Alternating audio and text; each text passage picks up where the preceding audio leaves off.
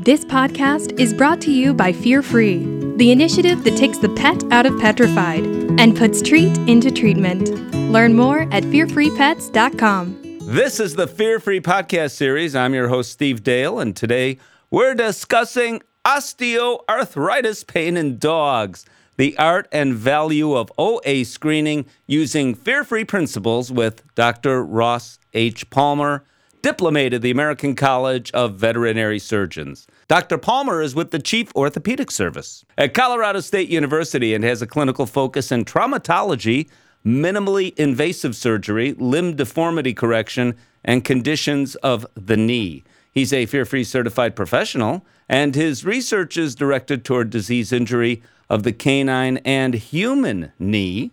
Interesting, Dr. Palmer. You can diagnose me before we're done. Cartilage repair and bone healing.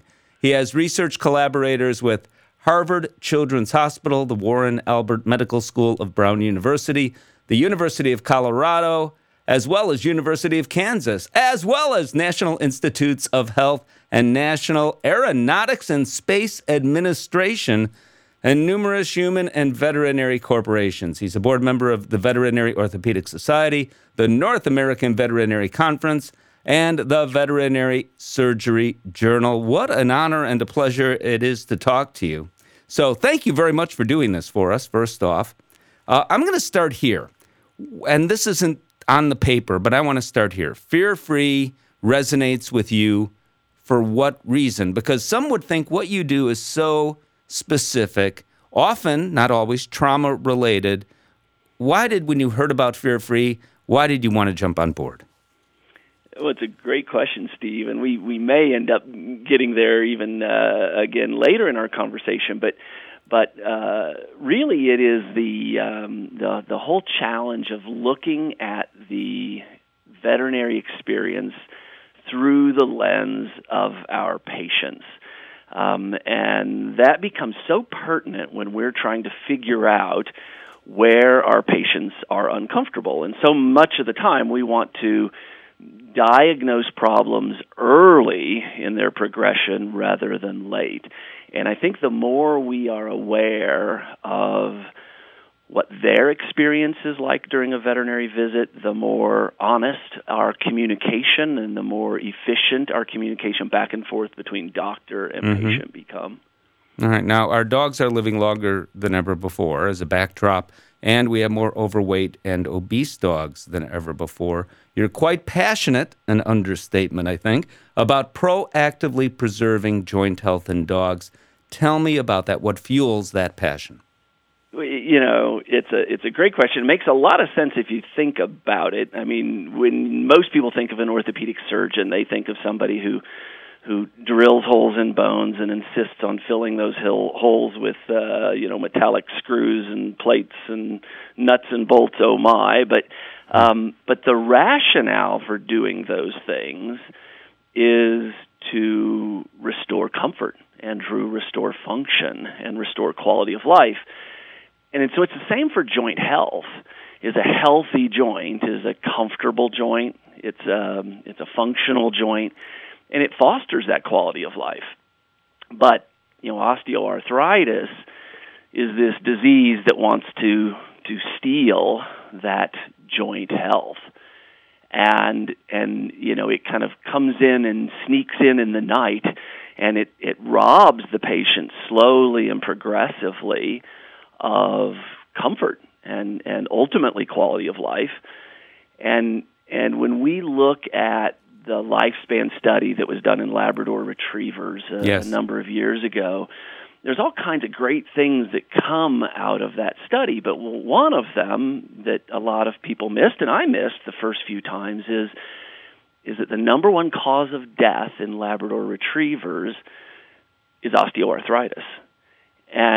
And people say, well, that doesn't make any sense. Osteoarthritis is a serious disease, but it's not a terminal disease. And the results of this study would say, wrong. That's the point. It is a terminal disease because when osteoarthritis robs patients of their life quality, it prompts these very guttural conversations and decisions in families all around the world about end of life. And so it's really quite startling and quite sobering to recognize that this disease we see every day is actually a terminal disease. But the good news is that there is a huge opportunity for us as a profession to be of such benefit to millions and millions of patients, and at the same time serve their families, right? To shield them from having to have those conversations. So that's what the passion about joint health is all about. Mm-hmm. And for your average pet parent, it really becomes observable, I think, when it's observable. Is the key to catch it somehow, some way, and you know how, before then? Bingo. I mean, you've hit it on the head. Is OA is a progressive disease, and like so many diseases, it's best dealt with early, right? The earlier we can diagnose it and the earlier we can treat it, the more effective we're going to be. But there's this huge misconception amongst the public and probably in some cases amongst veterinarians that OA is a disease of the elderly, and it isn't. End-stage OA is often seen in the elderly, but OA begins in young adulthoods, in some instances while a puppy is still growing. Really? We have all of these developmental diseases that are the underlying disease that create secondary osteoarthritis. If we can make that early diagnosis, we can implement the early strategies for treatment, through keeping the patient lean, through joint health nutrition, through somewhat preemptive or proactive surgical treatments in some instances, then we can incredibly alter the progression of this progressive disease. So tell me more about your approach to making that early diagnosis. How is it done? Well, it's a challenge for sure, but I think a lot of it gets to that client awareness piece, and how can we prompt them to be looking for those early symptoms and those risk factors of osteoarthritis in those very early stages. And there's a number of ways to do that, but one of the things that we can do is by using one of a number of different screening tools, and the veterinarians in the audience, many of them will have heard of things like the CBPI or the Canine Brief Pain Inventory. It's perhaps one of the better known. There's another one called the CODI, which is the Cincinnati Orthopedic Disability Index. Mm-hmm. Oh, there's more. There's one called the COAST, which is the Canine Osteoarthritis Staging Tool.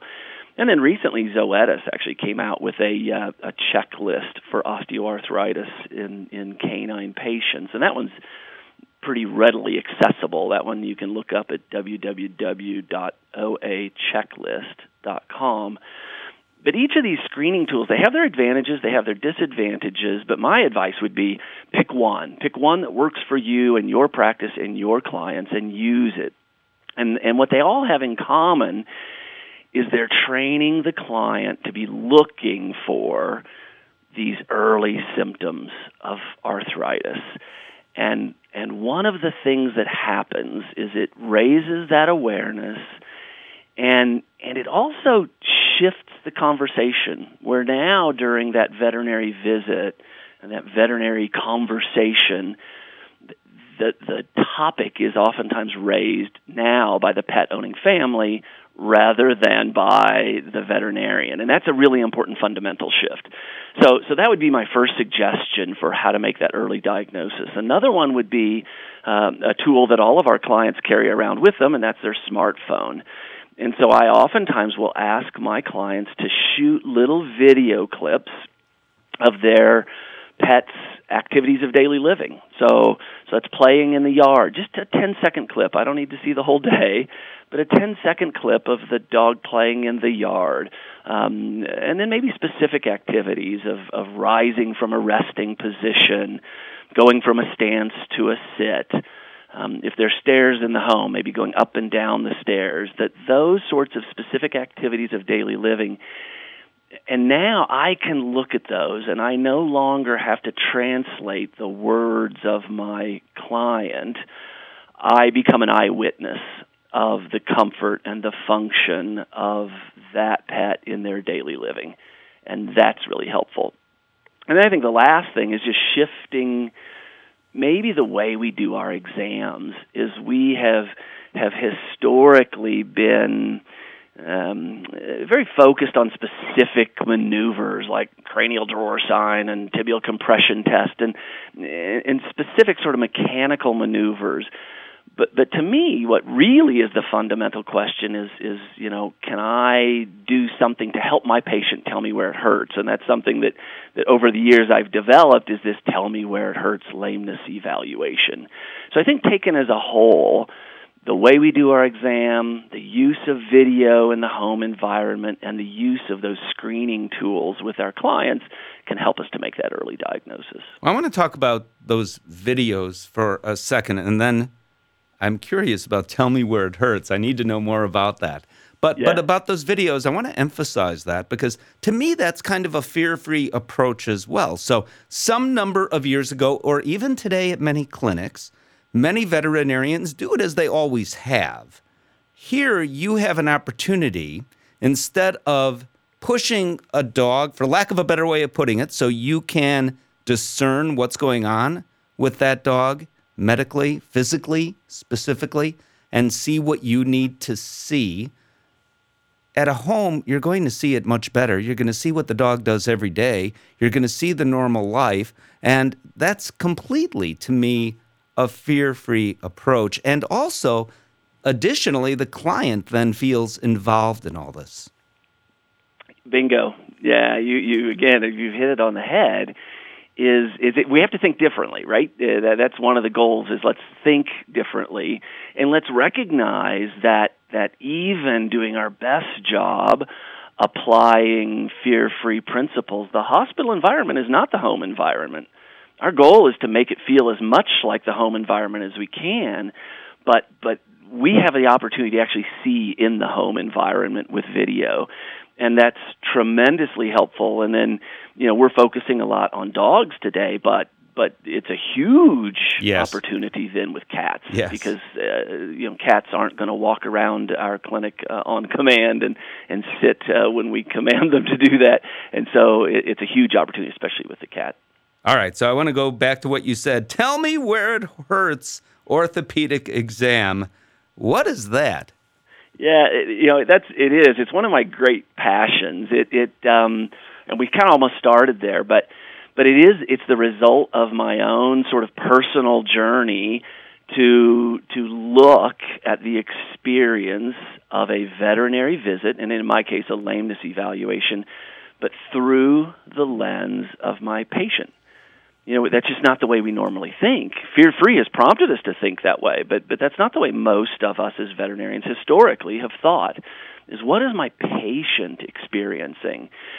And, I don't know if you've ever thought about this, Steve, but you or I would never go to our docs to be evaluated for lameness. We'd go to be evaluated for pain. And our doc would say, wow, you look really painful because you're lame today. But our docs have the luxury of knowing exactly where we do hurt because we tell them. And there's that communication piece. And that observation prompted me to think, what can I do differently in my daily practice to help my patients communicate to me where they hurt? And it really is this communication issue. And so it starts with recognizing we don't speak the same language. I speak English and they speak Doggish. Mm-hmm. And so what do I do with that, right? And so I'll never speak Doggish, but can I train myself to better understand doggish. And so when they have subtle behavioral cues, subtle cues in the change of their muscle tension, or subtle body language information they're giving me, am I perceptive enough to pick up on that? And again, Fear Free's done a good job of helping us to learn more about that, because most of us don't have any formal training there. And I've worked with behaviorist friends of mine who've helped me to understand that better. And then the other thing is, what can I do? And this is very consistent with Fear Free, but what can I do to change the environment, to change the situation to where my patient is more comfortable, more trusting, and more comfortable of telling me where they hurt? And so I talk a lot about situational comfort or discomfort. And when the situational discomfort is high, it can overshadow the physical discomfort. So that my patient in that high situational discomfort isn't willing to tell me where they hurt because they're preoccupied with the situation. And so they either play the role of the stoic, or they wince at every one of my maneuvers, but in the end, the problem is the same, and is I don't know where they hurt, or I don't even know if they hurt. And what's interesting is this whole journey with this Tell Me Where It Hurts lameness evaluation was in parallel with Fear Free. I was unaware of Fear Free, and as our paths eventually crossed, I recognized so much of what I'm doing is consistent with the principles of considerate approach and gentle control and touch gradient that the certified Fear-Free community will know what I'm speaking of. Yeah, those buzzwords for those involved with Fear-Free have been from the very start very consistent, it seems, with what you're talking about. So it strikes me that Tell Me Where It Hurts, the ortho exam, can easily be applied to osteoarthritis screening exam that might be done during a routine annual exam. So if you can, walk me through how you might do that. Yeah, that's a challenging question, actually. Is so much of it, first of all, is based upon reading the patient, just as they talk about with Fear Free. It's certainly not a one-piece-fits-all approach. You have the very gregarious pet, who what you do to create situational discomfort and what is regarded as a considerate approach for the gregarious pet is very different from the pet who is very aware of his surroundings, very nervous, very is on that edge of significant situational discomfort.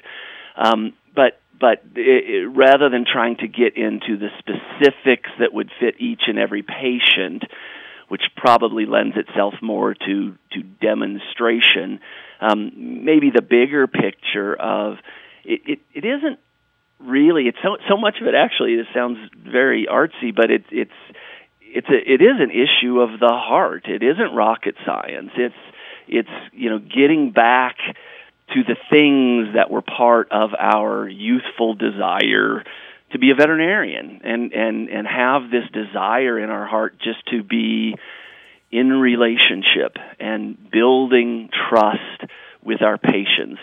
And in many respects, just treating them the way we treat our own pets in our own environment at home. In terms of, more specifics, I have done, various trainings on the Tell Me Where It Hurts lameness exam. I've got others coming up.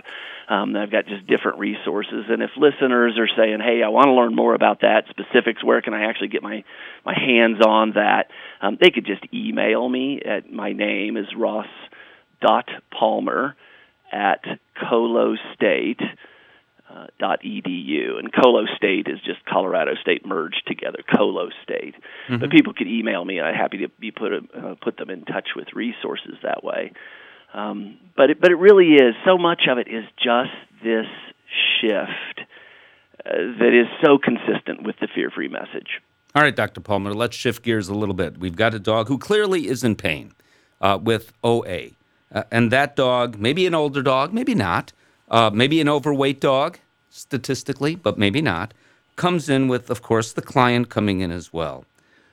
Is it true that today, as opposed to, I'll make up a number, 10 years ago, today we know a lot more, first of all, and also today that if you had 10 dogs that came in, you'd have 15 solutions for them. And what might work for one dog might not work for another. And what I'm getting to is a multimodal approach.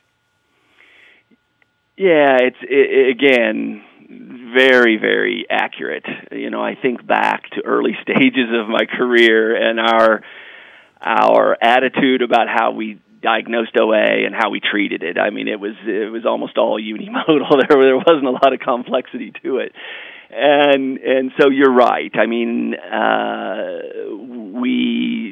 again, especially if we can make that early diagnosis, then we can implement those early things. We can start to work on that body conformation and attain and hopefully maintain that lean body conformation that has been shown to be so helpful in controlling progression and symptoms of OA. Hopefully we can adopt a lifestyle of regular activity, but moderated away from extremes. We might have begun a relationship with a certified rehabilitation therapist and implemented some physical rehab and some therapeutic exercises. We might be using nutrition to support joint health and joint comfort. And then at some point, we've got to manage the pain. And when it gets to the stage where we've done these other things right, but this is a painful animal, and it's now being robbed of its comfort, its function, and its quality of life, we have to manage the pain. And that's typically going to be with pharmaceuticals. And the predominant mechanism of action for that is going to be our nonsteroidal anti-inflammatory drugs. And we have to be really careful as to how we do that. I mean, if there's one thing we've learned that they're very safe for the majority of animals, but when they are used appropriately at appropriate doses, they're not mixed with other nonsteroidal anti-inflammatory drugs or corticosteroids. We're doing appropriate blood screening, etc. For most dogs, we're not going to have a problem as long as we're doing it properly. And then sometimes we have to add on top of that adjunctive therapeutics, so things like amantadine or gabapentin, things of that nature. But at the end of the day, the goal with this multimodal management is pain relief, so that we can restore quality of life. Because if we can't restore quality of life, quantity of life is at risk.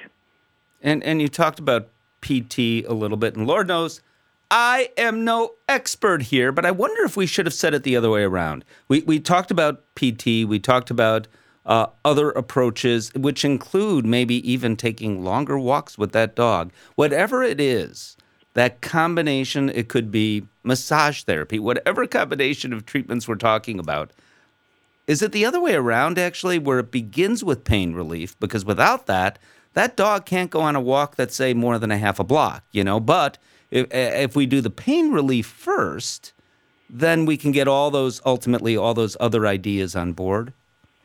Yeah, and I'm glad you actually emphasized that, because I think that gets back to really this shift in the way we look at the disease and the shift in the way we do the exam is what we used to perceive as pain was unrelenting, daily, life-limiting pain.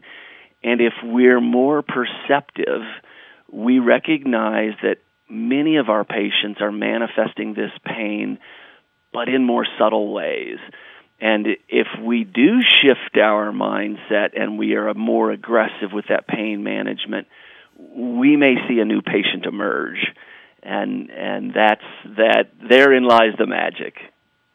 So let's say I walk in your office with maybe not your office, because if I'm seeing you often specifically for a problem, but a general practitioner's office with a 4-year-old, even a mixed breed dog that is 32 pounds. Not a really big dog. The weight is just where it should be. Most professionals, I think, and I could be wrong, don't think about asking the client about pain, don't think themselves about checking certain things above maybe, and maybe not, the very cursory exam that would tell them something. Should practitioners be looking more at younger dogs at an earlier age, even younger dogs in great physical shape that aren't overweight or obese?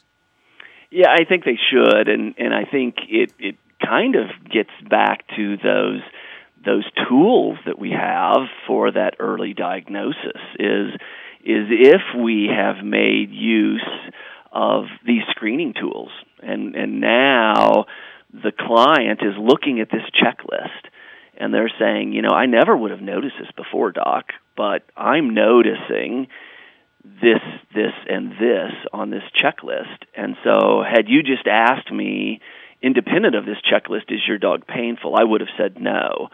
But now looking at the checklist or using this screening tool, I'm questioning if maybe the answer isn't yes.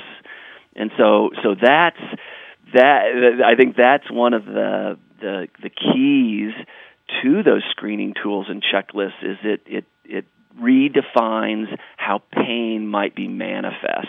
I think sometimes we miss it. If we just ask the question, is your dog in pain, it gets missed.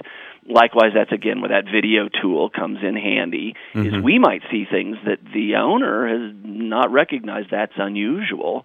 And then back to the tell me where it hurts lameness evaluation is I pay a lot of attention to comfortable passive range of motion.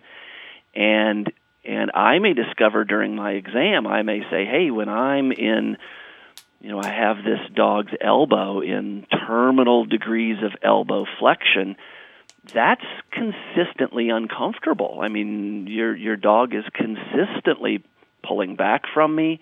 I feel muscle tension building, and that's not normal. I mean, there is pain in this joint. So it does. It gets back to that being much more detailed of how we recognize pain.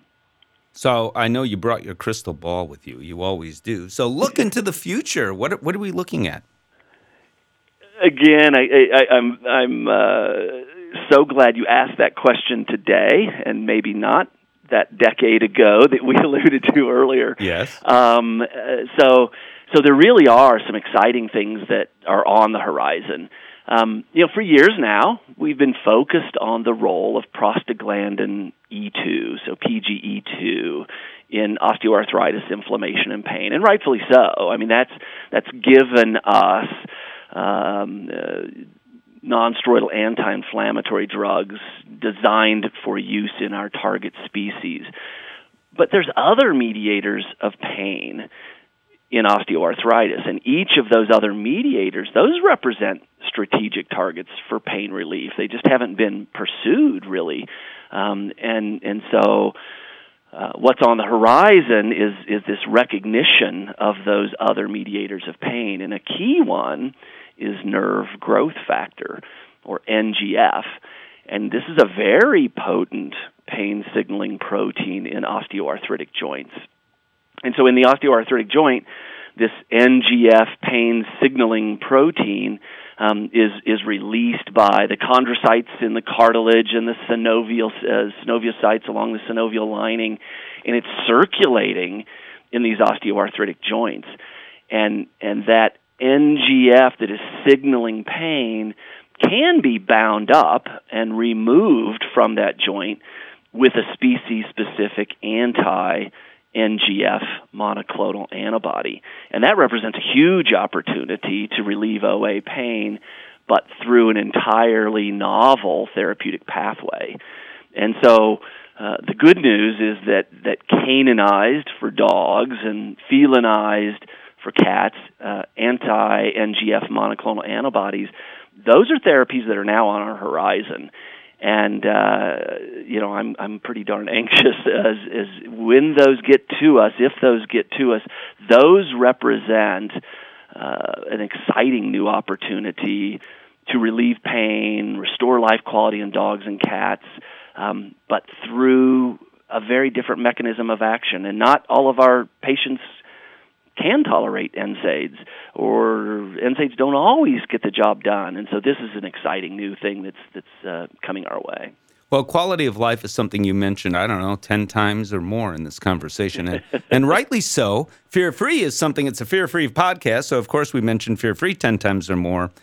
So as we go now, how do those two coalesce where it really does make a difference and that light bulb went off for you and saying, I want to be on this podcast because I want to make a difference. I want to deliver this message. So put that message, an all-encompassing message, if you can, in just a couple of sentences.